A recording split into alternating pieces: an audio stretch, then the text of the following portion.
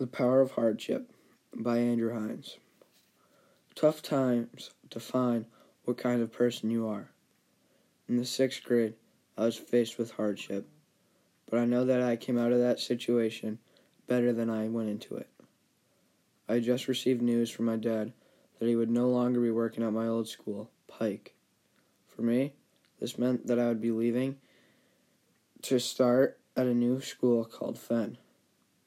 It also meant that I would have to leave my old friends behind. I first learned that he would be leaving in the spring, about 2 months before the end of the school year. My parents sat my brother and I down at the dinner table and told us the news. I didn't know what this meant for me. I thought I would be able to stay at Pike with all my friends, but that wasn't the case. I was going to be leaving, and this meant I needed to tell all my friends. My best friend Ricky was who I told first. We were walking down the hallway when I asked him if he could talk for a second. He seemed surprised, because I typically don't ask people to talk in private, but he went along with it. We made our way back to the library and we sat down. I told him that I would be leaving.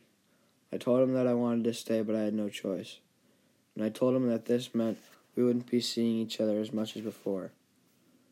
I told a few others in private, but word got out I would be leaving, and it soon was public information. Going through these times were tough, and I didn't want to leave my best friends behind. When I first realized that I may never see some of these people again, it made me realize how much I love them, and how much they mattered to me.